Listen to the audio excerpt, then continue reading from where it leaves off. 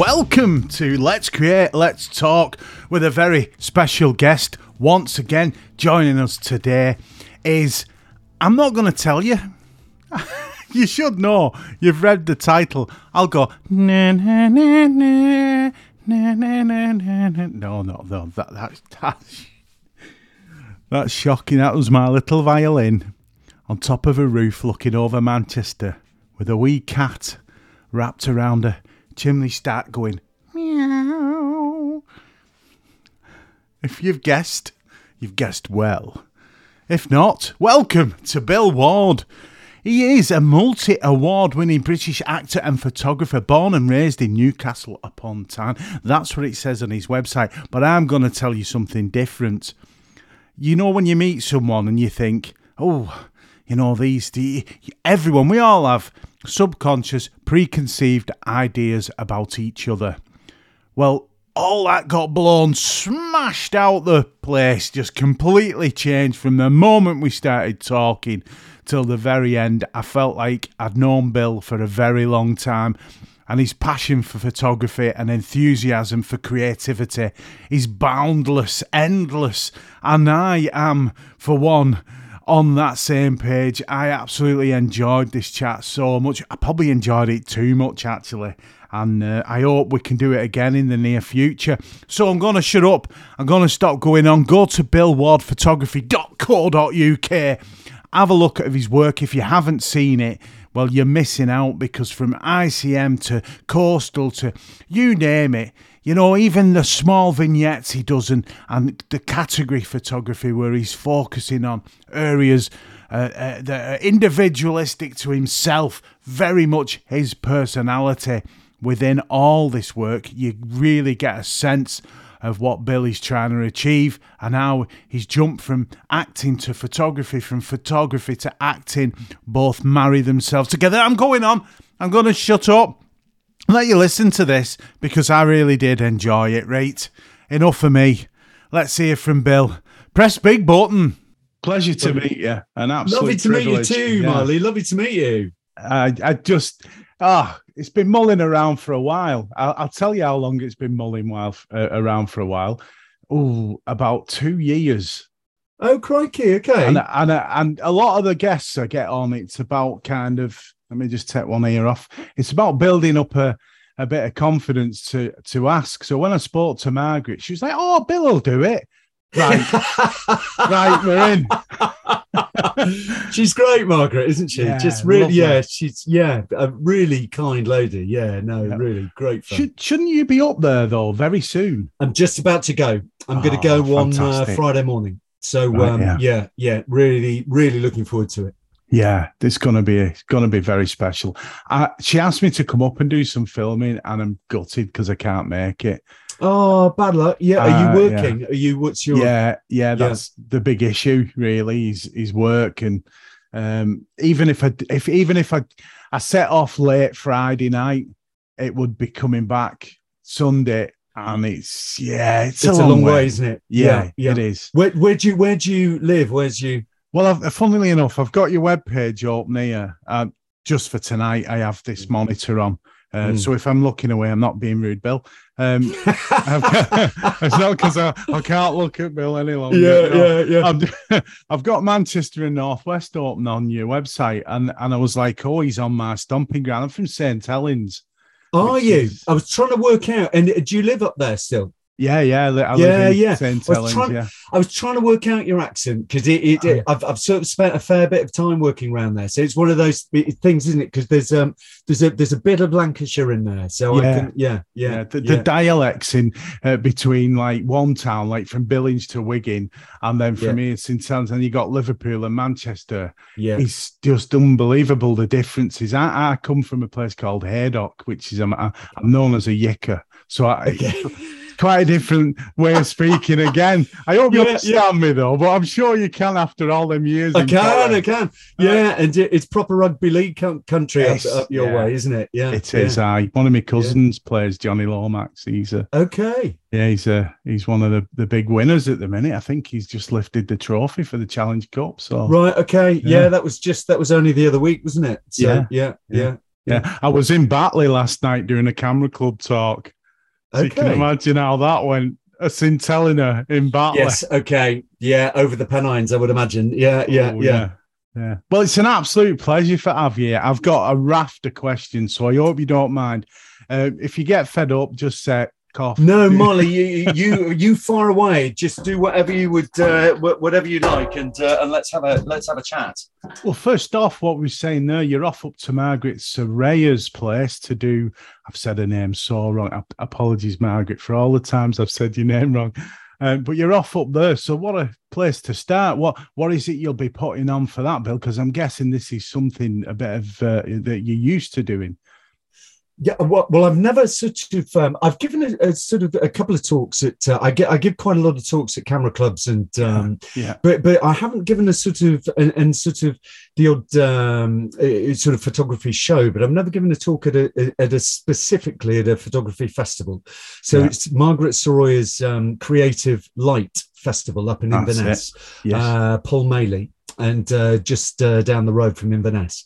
And it's running from this Friday through to Sunday. And it's basically a gathering of kind of like-minded creatives, particularly in the photography world.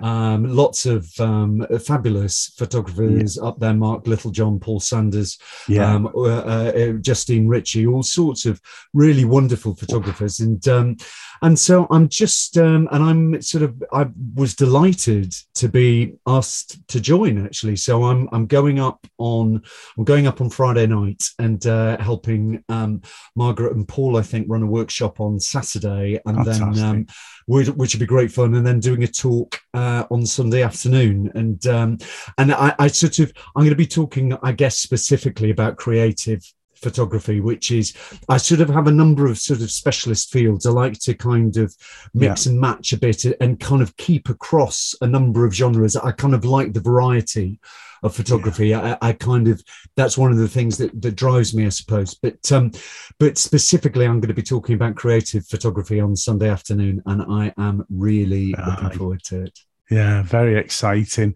And I've just got to say, the names you've mentioned, you've more than definitely carved that out over the past, 10 years yourself to be a prolific creator. The amount of work you put out, Bill, is outstanding. And as someone who likes grafting myself, I look at what you've done, your achievements, and it's just, I've actually run out of space writing down notes because you've done. God bless you. Yeah, wonderful. I do love it. I do love it. You can see it. I love it, and it's the other half of me, as you know. I'm an actor for my day job, but it absolutely, and I suspect we might talk about this. It's the balance for me for my day job, and so the more acting I do, the more photography I do to balance it all out, because they sort of require slightly different energies. Yes. But they're both kind of part of me and always have been, actually. So so the more of both of them that I do, the happier I am. So I'm particularly delighted doing a lot of photography, because it's just so good for the soul, isn't it? Yeah. There's nothing. As all my talk last night was all about that. I think we worry too much about what other people think, and I like the fact that you've said you're not specific. One of my questions here was, do you have a specific direction? But we'll get to that, because you certainly don't. And that was one of the things last night that I kept reiterating about: just go out, enjoy it, no matter what the camera. And just two things I said was aesthetics and for yourself. And I look at your work and tick, aesthetics, very, very pleasing, although lots of different moods, lots of different expression. And it's for you. You can clearly see it's for you and no one else. I love that. It really is. It really is, actually. Yeah. It gives me a lot of joy. And but it's always been like that for me ever since I was a kid. I just took pictures for me, and we might get on to talk about this. It is kind of the roots of what I've been the reason I've been taking a lot of photographs over the last 10 or 15 years in particular is because it all comes from quite a personal place, actually. And so if I'm not enjoying the photographs, if you see what I mean, it's utterly pointless. It's not a job. No, exactly. Yeah. It's just to feed the soul. So, well, let's go into that. Let's go into that. Why? Because you say 15 years, and I've gone back to 2013 there, which is interesting because that's kind of around when I had my first child, and my excuse for getting back into photography and gear to get a decent camera, funnily enough, was a Pentax K7. Oh, was it? And you're a Pentax shooter. Okay. Yeah, I didn't know you're a Pentax shooter. Oh, not now. Not anymore. Okay. I did start, and it's. I think you shoot with the full frame, don't you? The K1, the K1 Mark II. Yeah. There's a bit of a story, but it's not about me. This anyway. Go on, let's have it. I went to the photography show and in 2015, I think it was, with the purpose of buying a new Pentax. And I picked up the K1, and it was just so big, and it just didn't feel right at the time. And particularly versus a K7, which is much smaller APS-C, isn't it? And exactly. Really portable. Yes, exactly that. And I only had basic lenses back then. And I kind of I was a bit of a Superman fan when I was a kid, and Nikon was always doing the back of my mind. So I went away. I went to dark side, as everyone was telling me last night. You've stuck with Pentax. And you know, I applaud you for that, because it is the K1 is an amazing camera, full frame camera. Beautiful glass as well. Yeah, I came across them because I used to work for their advertising agency. Right. So before I was an actor, I had a proper job. Yes. And Saatchi, wasn't you? Yes, it was. Yeah. B&H and Saatchi. Wow. Yeah. So So I was a strategic planner for them, and for BBH, which was the other big agency that I worked for. Yeah, that's it. Yeah, was the other big agency I worked for, and I was an account director for them. So I genuinely had, proper jobs and everything. And but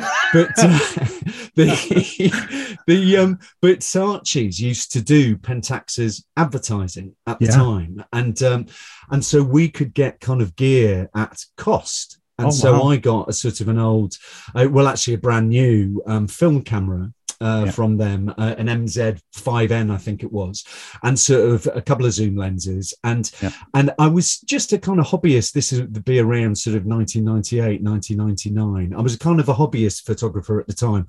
I'd done quite a lot of traveling previously, and I'd had a Praktica. Magnificent cameras. Those they're built like tanks, just indestructible. They're just like these solid metal box, and it's just fabulous. And I'd sort of taken one of those around the world, and I'd loved it. And it was. I even had a guy.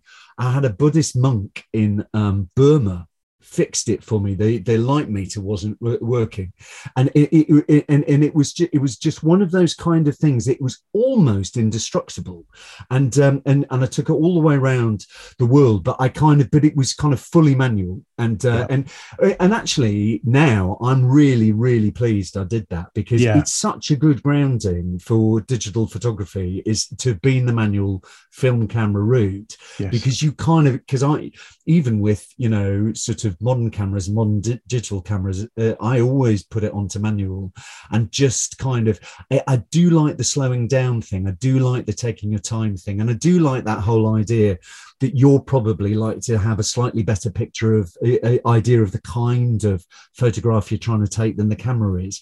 So I kind of like that as a thought, and I like the slowing down thing, and I like sort of and then I sort of upgraded to a sort of a Pentax sort of automatic film camera. Yeah. And then when they started making digital ones back in whenever it was, they were slightly late to the party. Funnily enough, actually, I think I'm right in saying they invented, or they built one of the very first digital prototypes, but they never took it to production.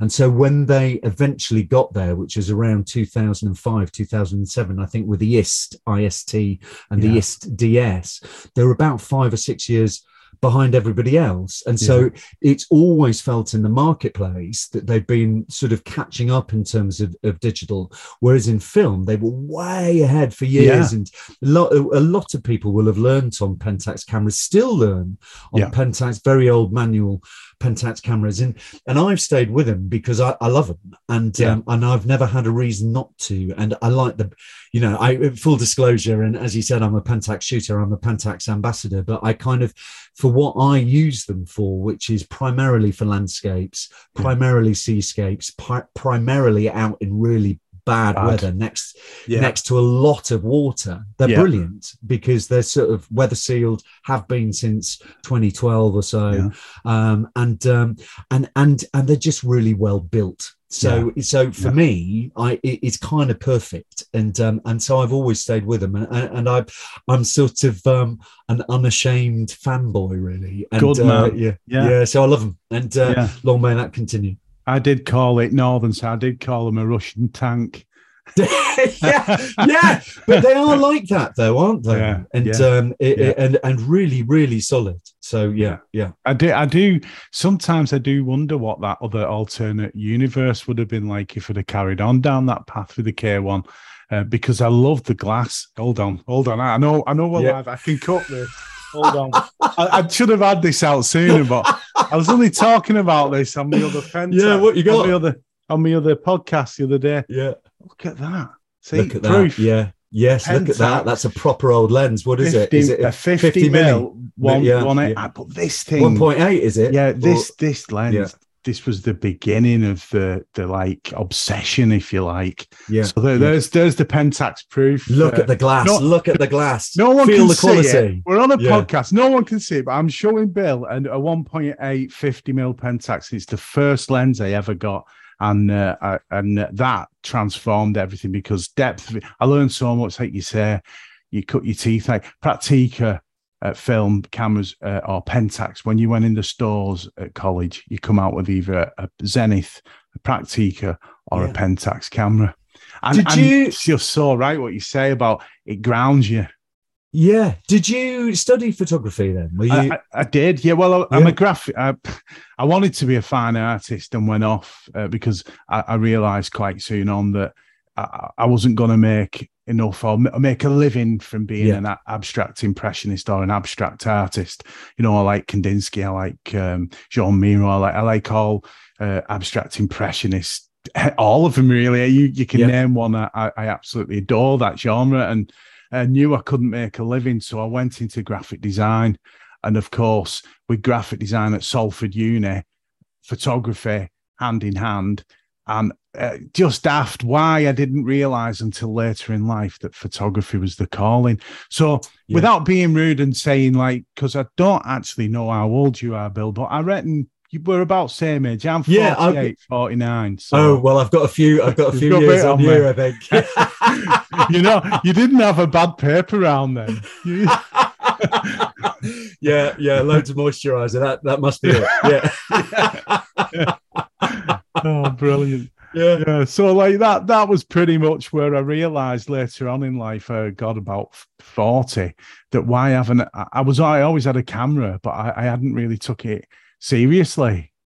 And I can see yourself here, the progression. I love the fact that you leave a lot on. And I've written down, God, we've not even gone into these questions, but I've written down here about how much you post and then how much is on your website. Now, for a professional photographer like yourself, well, a professional creative, shall we say, because I like the idea that you're saying about, you're not saying it's fine art. What was the expression used for it? A creative photographer.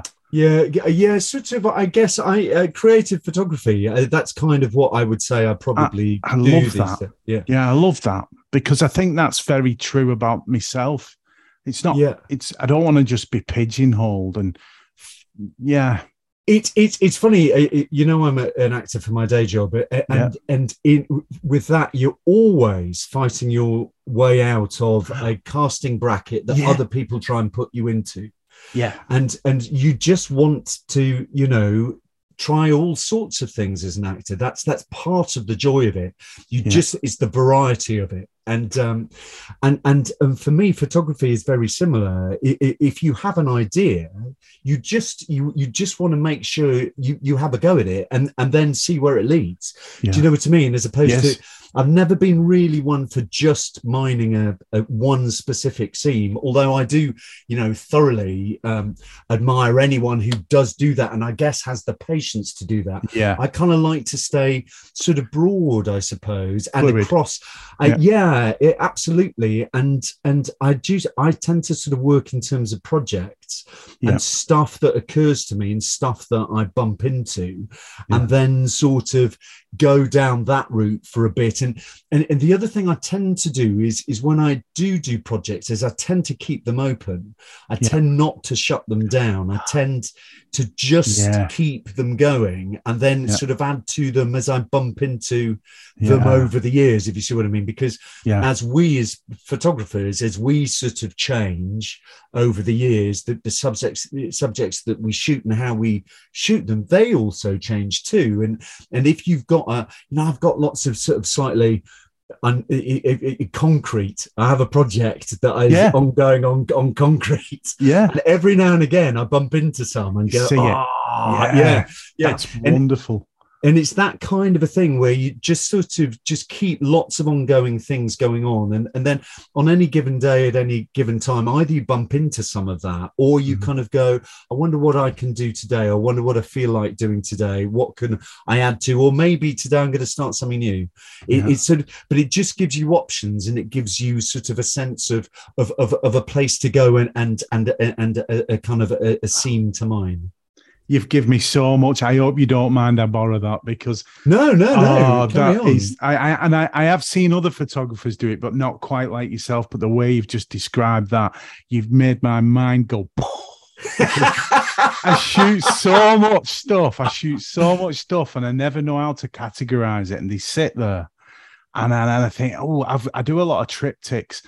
And I've wrote down here, this is what fascinated me. You've just gone into it, the Carnival of Grotesques. And I see now what you've just said. It clicked away. I see he's got these categories that he can just go into and pour a bit more in every now and then. I'll pour some more into concrete. I'll pour some more into the grotesque. And I think, wow, that's just like funnel, a constant funnel of creativity that has meaning. God bless you. No, do you know, I was just thinking that the project you're referring to, the Carnival of Grotesques, is the local park where we live down here in Bristol has just got quite a few sort of logs and is sort of abandoned and you know, and our kids sort of muck about on them. And once when they were sort of climbing, I was just kind of watching them, being obviously a very good dad, paying due diligence. So then my attention just slightly wandered a little bit. Dad! Oh no, too late. And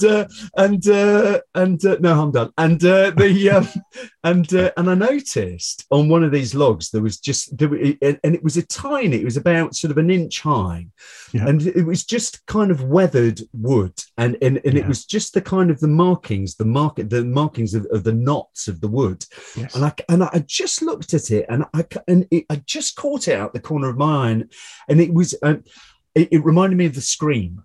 Munch's The Scream. And it was an extraordinary moment where you kind of go, good God, hang on, have I just seen that? And I've seen The Scream, actually, funnily enough. A friend of mine got married in Norway once, years ago, and I went to see it because I kind of thought, well, while I'm here, I must see this thing. And it's not very big. You imagine this thing is enormous, and it's not that big. You know, it's a couple of feet, 2 or 3 feet. But it was one of those things, and it's always that's one of those pictures, isn't it, that stays with you. It stays with everyone. It's just one of those things that is.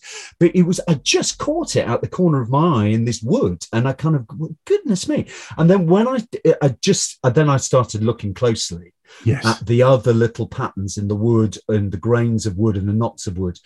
And all of a sudden I started to see just this like world open up. And it was just fascinating. And so the next time, I didn't have my camera then, but it's one of those things, you log it and you kind of go, I must go back there, I must have a look. So I went back whenever it was, a few days later or a few weeks later, and I had a look and I found it, and I found the screen, and then I started finding all sorts of other sort of creatures and sort of universes, faces and just poking out at you. And what's really interesting about it is that they change depending on the atmosphere and the humidity and the rain. So if the wood is wet, you get all sorts of different shapes and colors versus when it's dry. And actually, if you can get it wet while it's drying, they can actually change before your eyes. And so it's one of those projects that I've kind of kept. And also what happens, because it's essentially based around decay, as over the years, I started that project about 5 years ago, but as those logs decay, and a couple of them have completely disappeared now, but as those logs decay, so the shapes change and the creatures change with it. And so it's one of those kind of things, it's never ending because it's always moving. So I was just thinking, actually, funnily enough, about that the other day, that I haven't been back this year. Actually, I haven't been back. So I must go and have a look and see what it's been up to in my absence. Francis Bacon was what came out to me, and the aliens guy, Geiger. Particular picture. I got those two kind of feelings: the movement, the faces, the darkness as well. It's quite deep, quite dark, but wonderful. And as an actor as well, you portray those different characters, and I'm guessing that I'm not even looking at the questions, Bill, because this is great. This is great. I love listening. I love talking about photography. And when it's someone like yourself and what you're saying about, we could probably talk about the grotesque all night, because the bond between your being a personality, being an actor, playing a role, and then seeing nature playing out, being the actor, playing the role, the stage.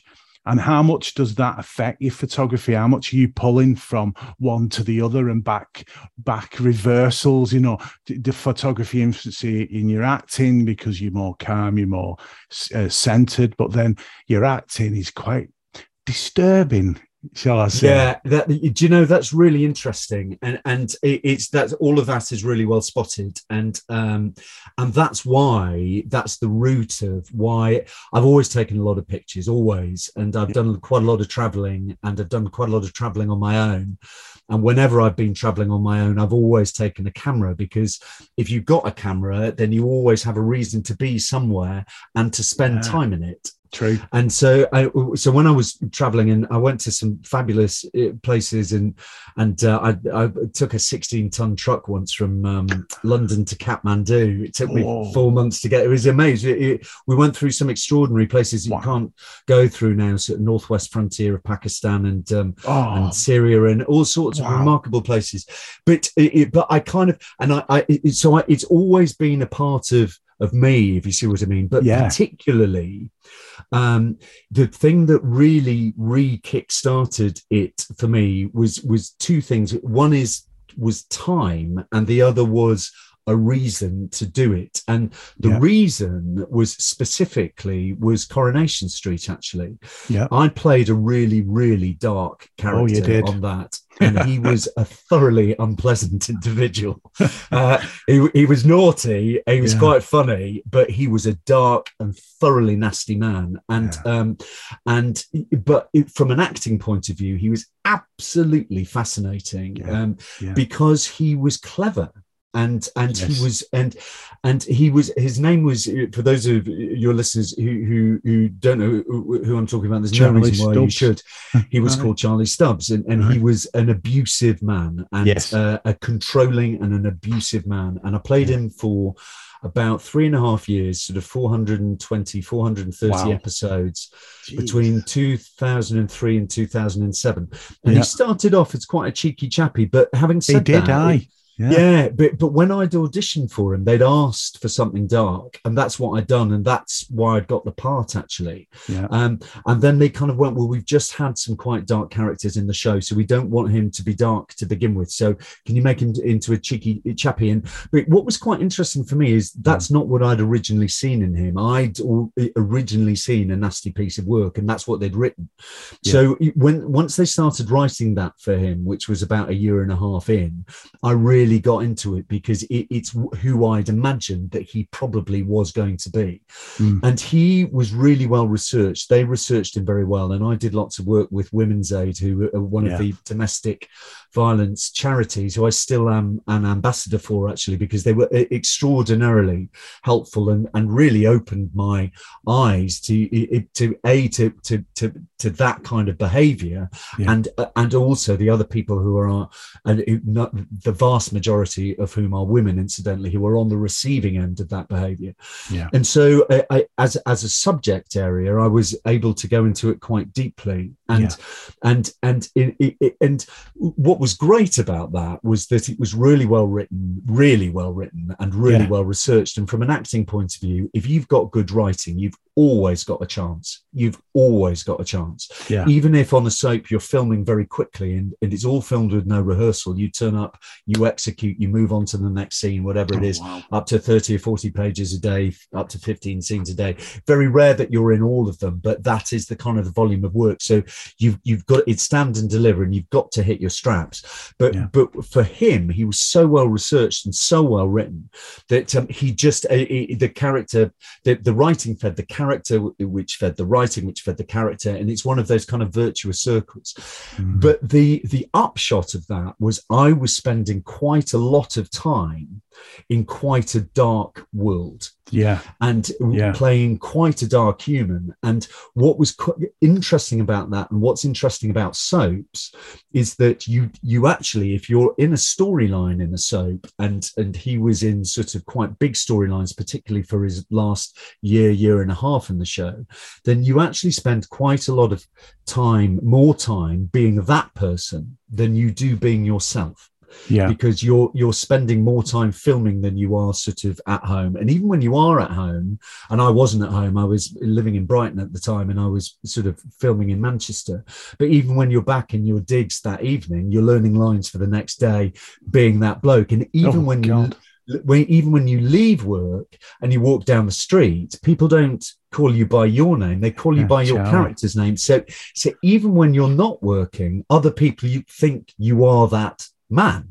So for me at that time, I started to get really into photography, and specifically because for me it gave me a reason to spend time with Mother Nature and away from the day job. And I'm from Newcastle upon Tyne, but originally, but I've always spent a lot of time in Northumberland, up the coast, by the sea, in the water specifically.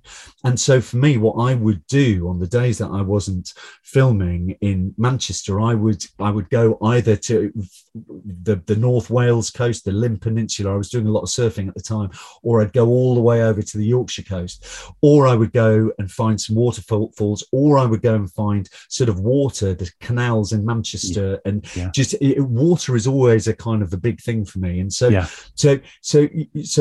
at that time, I started taking a lot of pictures. I wasn't publishing them, but I was starting to take a lot of pictures. And specifically, what I was doing actually was trying to reconfirm and reestablish to me who I was. And it's because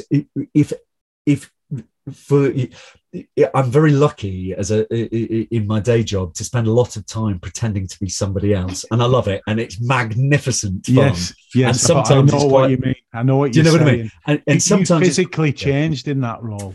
I watched that as a younger version, of me. When I a younger version of me too. But we're looking back now as like we're not the same people.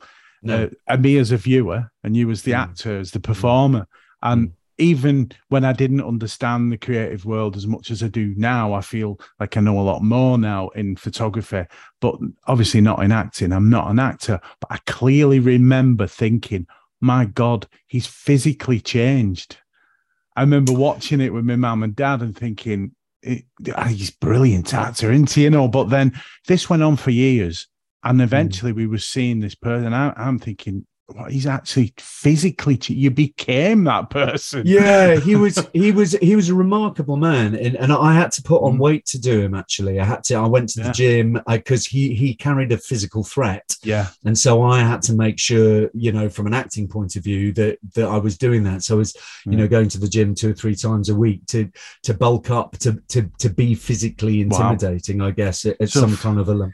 So the photography helped. He brought you back, didn't it? So yeah. So that's kind of, so the role it has always played for me is as a balance to it, and I love what I do as a day job, and I always have, but there is a lot of what we do either in the theatre or in television studios is without windows. There is no outlet to the natural world, so you're in sort of hermetically sealed boxes an awful lot of the time, and also you're in this extraordinarily vibrant, crackling atmosphere of very sort of bright, energetic people. And I love all of that. And I love the creative spark. Yeah. And also the deadlines for shooting soap, whatever it is, 40 minutes for a 2-page scene. And then you've got to move on. And you've got to move on. You haven't got time not to do it. You can't leave scenes to the next day because next day's already full of other scenes that you have to shoot. So 40 minutes, move on, 40 minutes, move on.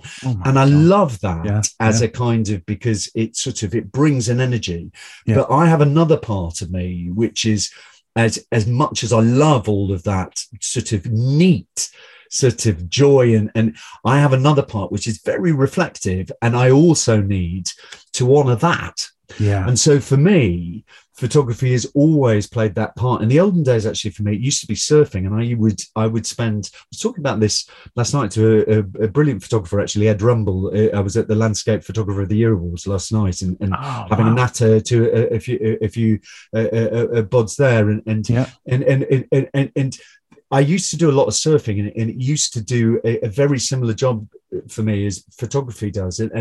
But now I love the immersive qualities of photography, where you can just go be utterly yourself, somewhere else, but always, and importantly for me, away from other people.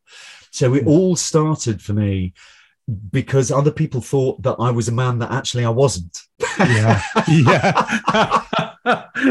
So I was kind of trying to get as far away from other people, I suppose, to some, but partly because the work that I do is full of all of this kind of neat energy, which is magnificent, and I love it. But like I say, there's also another part of me that's much quieter, much more reflective, and I do need to spend time doing those things. It's a yin-yang thing for me, always has been, keeping those two things in balance. So the more acting I do, the more photography I find myself doing, or even just going for walks without a camera, finding water. I'll find water wherever I happen to be. Sort of, it calms the spirit, rests the soul, all of those kind of things. So it's always it's those kind of two things. And so what a big strand that flows through a lot of my photography work is quiet, is solitude, is peacefulness, because of its root, because of where it comes from. And so I don't tend to take photographs with other photographers. Occasionally, like once a year, I might go at fellow Pentax ambassador Matt Emmett, who's a marvelous fellow and a brilliant urbex photographer, and he's a graphic designer actually as well. And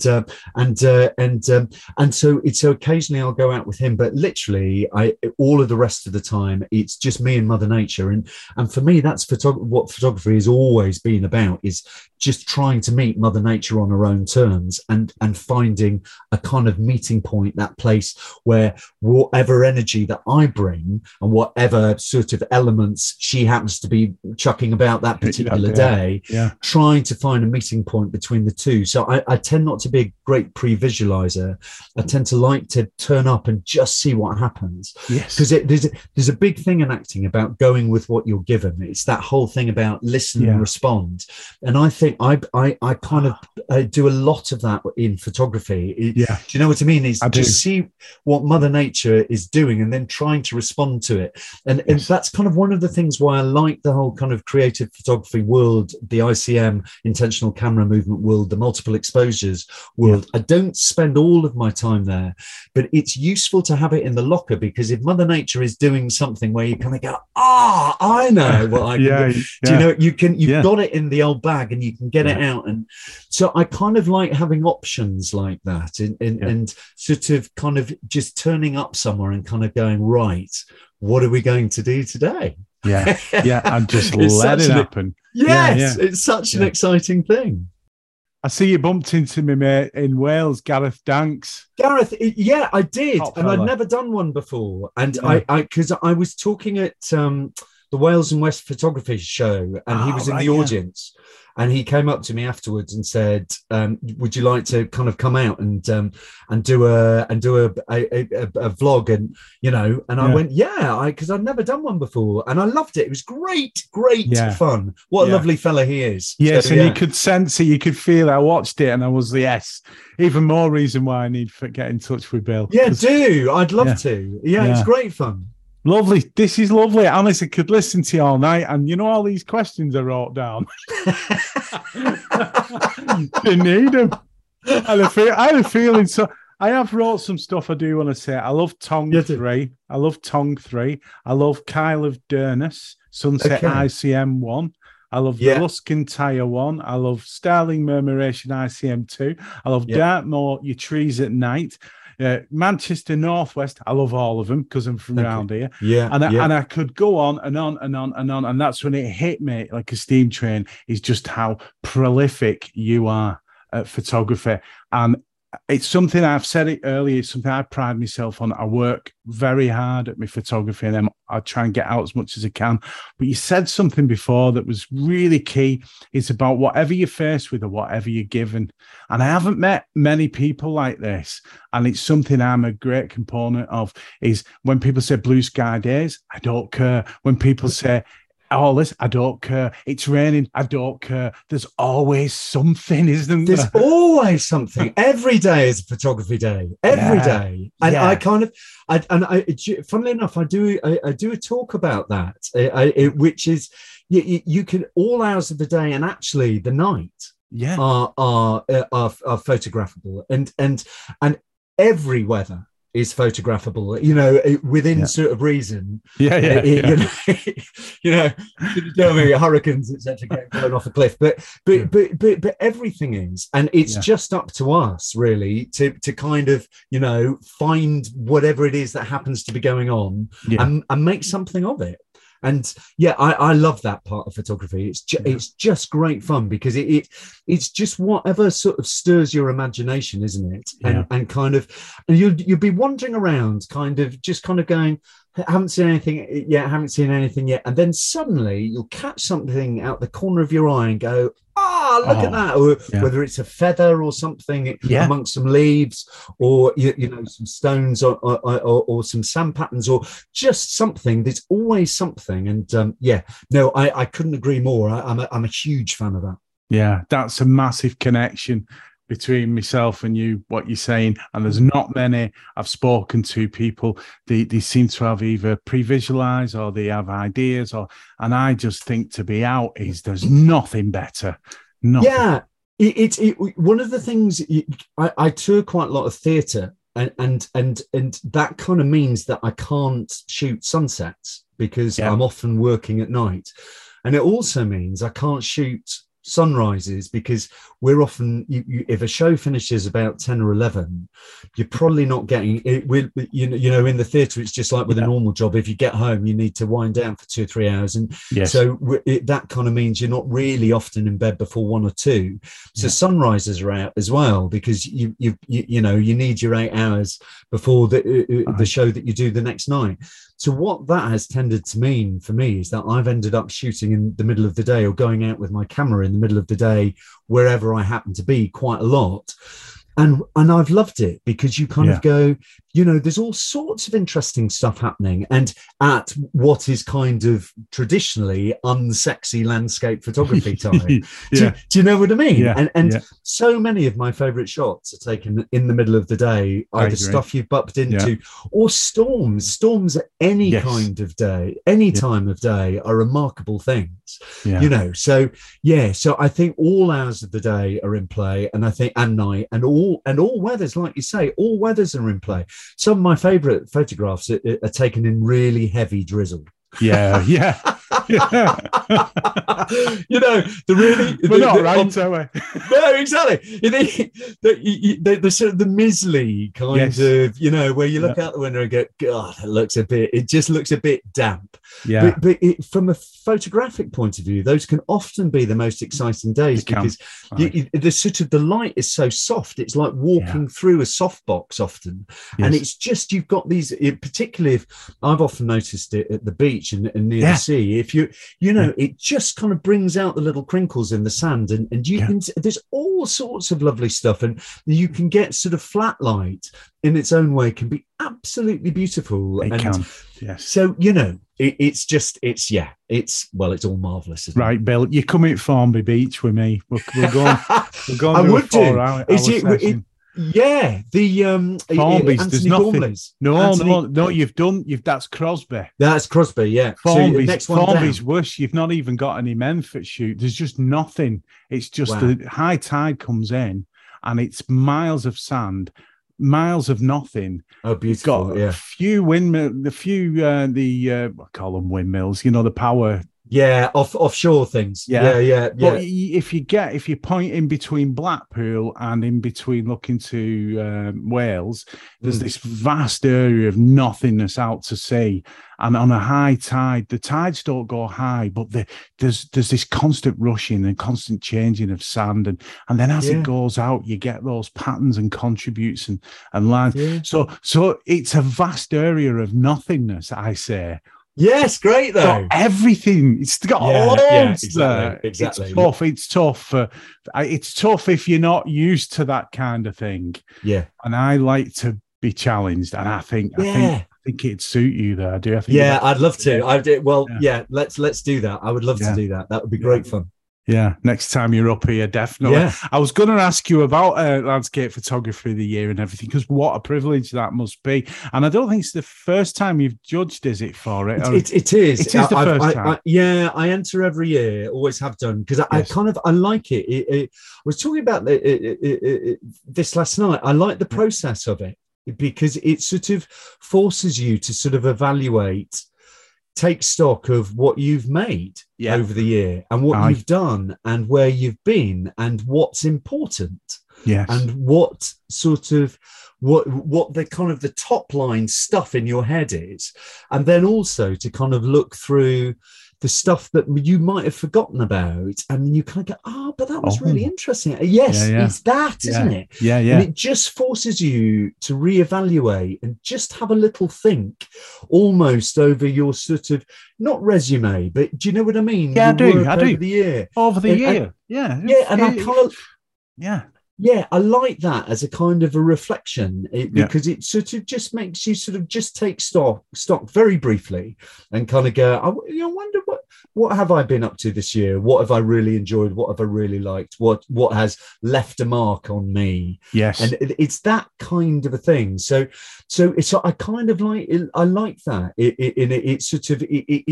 It's a useful process, and entering a competition like that. And when I tend to enter it, all of it. If you know the structure of the competition, there's classic view and your view and urban view and black and white. And black and white. That's right. And almost everything I tend to enter is in the your view section. Occasionally, I'll enter some in classic view, but it tends to be because that's the sort of the slightly the more personal stuff, I guess. Yeah, creative vibe. Yeah. So I but I love it as a competition, and long may it continue. And I got Charlie Waite, who's the founder of it, and wonderful, extraordinary landscape photographer for years, and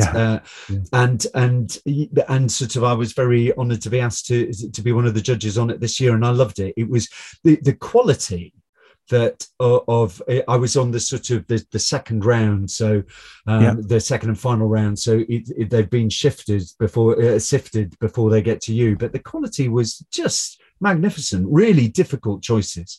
And certainly landscape photography in this country seems to me in very rude health indeed. It does indeed. You're right, though. This country, specifically there to mention that there really is this huge surge of creative and landscape photography is at the forefront, I think, and growing huge a mass of people who are getting involved because of it, the health benefits and mental health of it and everything. As you can see, they've got all the books there. I mean, the new one. You haven't you? Yeah. The new one's on its way. The new one's coming tomorrow, actually. Right. So, yes, that's right. It's literally just been published today, I think. It's very interesting because you're involved in that and you've done that. And a friend of mine, Gary Goff, and I think you might have spoken to Gary before. Yes, I did. A few years ago. We always mention about the honeypot shots. And one of the things about yourself is you're not a honeypot shot man. And although the landscape photography of the year, of course, people want to take shots to represent the country or represent landscape. And a lot of these shots, I find personally myself, have been shot a lot. And you've got to get them in prime condition. But I am seeing, especially like you're saying, I've looked at the winners this year, and there is a lot of photography in there that are not from honeypot shots, that are more experimental and are more about conditions and weather. Isn't that fantastic? Yeah, I do think it's fantastic. I really do. And I'm a huge fan of work like that, sort of stuff you've never seen before. Yes. It's interesting this, because I think lockdown was quite useful in that regard, because people couldn't go to the places they would usually go, and they couldn't take the kinds of pictures that they would usually take. And I, for one, sort of ended up just literally in my park for a year. I'm 12 miles from the sea here in Bristol, and I couldn't go. I didn't go to the sea for a year, I was all of a sudden taking pictures of blossom and which I've never noticed before. I mean, I've noticed it, but I've walked past it, and all of a sudden, sort of finding new kind of photographic subjects and intimate landscapes, because that you can't get near the big vistas. So intimate land, and so I kind of think lockdown was quite interesting in a kind of creativity way, because it forced people out of their comfort zones, and photographically, because we were sort of locked in essentially, and sort of it forced you to kind of come up with, or notice stuff that you wouldn't generally notice, and I really liked it for that, in a kind of for it sort of reappraising what's around you, your sort of your local, if you see what I mean, and then sort of trying to make something of it. And but I know exactly what you mean. I do like seeing stuff. Me as a person, and I, part of the reason why I tend not to go to the honeypot locations is partly because I'm trying to sort of find stuff, make stuff, and as opposed to doing cover versions of other people's photographs, and there's nothing wrong with there's that. Nothing wrong. I mean? Yes, I agree. Because it's all, this is so personal. This stuff, and if that's what brings you joy, then absolutely do it. It would be my thing. But for me, that tends not to bring me so much joy, and I kind of like to try and bump into stuff and then make something of it, if you see what I mean. And then the other reason for me is because acting and being surrounded by loads of people, and what I was talking about earlier on the Charlie Stubbs front, I'm actively trying to get away from people. And so I tend not to go to the honeypot locations because that's where the people are. Yeah. So in that kind of way, you sort of plow your own furrow. And also I like that sort of thing of being out all day with a camera, sort of getting up before dawn, staying out. And to an extent, that's a privilege from an acting kind of point of view, because there are times when you're very, very busy and all you do is work. And then there are times when you're, inverted commas, resting, and you're not sort of so frantic. You're sort of reading scripts and you'll be auditioning for stuff, but you're not so frantic, and you do get days off. And then on those days, I've just had one today, actually. I've just been all the way along the south coast of Wales, from Llantwith Major up to Rest Bay in just near Porthcawl, which has been magnificent. And you get to spend sort of all day with a camera just wandering around, and that's just, and I kind of love that sort of part of it, as opposed to, so I love the journey. You've got to be careful with journey as a word, because it's slightly overused, but I love the journey of it. Do you know what I mean? That kind of sense where you've no idea really where you're going. You just know it's not where you've started. Yes. But you always finish with something. That's the beauty of it. You always come away with some. So I don't know. This is a terrible plug, but I have my own YouTube channel, Mally Photography. Yes, I've seen it. And the journey is all I do. It's not it becomes educational, but everything you've just said about the journey. I go out, I haven't a clue what I'm filming. I don't even know what I'm saying. Nothing's real. I just bumble along and say shit what I see in front of me. But that's just marvelous, isn't it? You're right. The word you said was privilege. It really is, to have that time out in the landscape. Magic. Yeah, and increasingly, I think photography is more about time than it is about place. And I think it's about the quality of the time that you have. Yeah. And if you have kind of quality time, and you don't, sometimes having a deadline is useful, because you're going to go, right, I have to get this. What is the word? But I kind of like the wonder, the open-ended wonder. Yeah. And if you have that, and if you can sort of ring fence some time for yourself where you kind of, there's no pressure on you having to deliver anything, you can just go out for a wander and see what happens. That's the stuff where the magic happens for me, because you just kind of, you know what I mean? You've gone out with a completely open mind.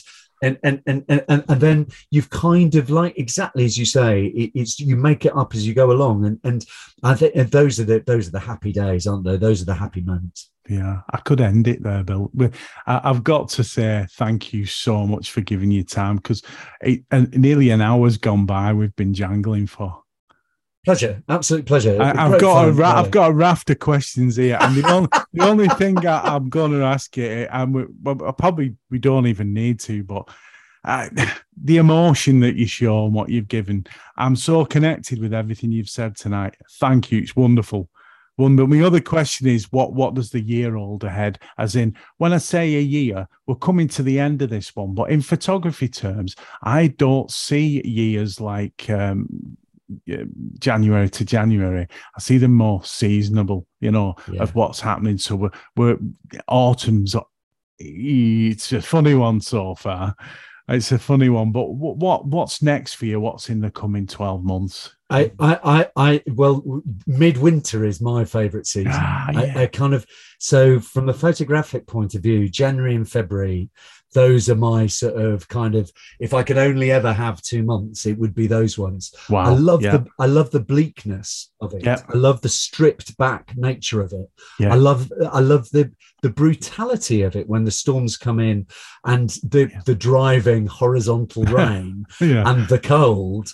Yeah. And I love, there's almost a kind of I do love autumn too, in a kind of, but I particularly like it after that, once the leaves are dropping, once they're falling, and you start to see the kind of the bare bones of the trees, and like they're sort of reaching up to heaven. Yes.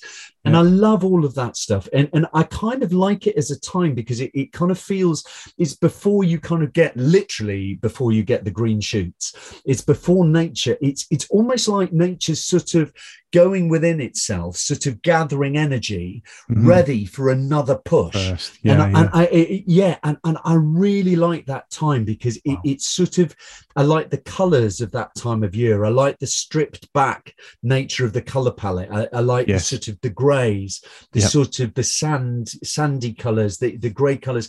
Nothing is too sort of saturated or in your face.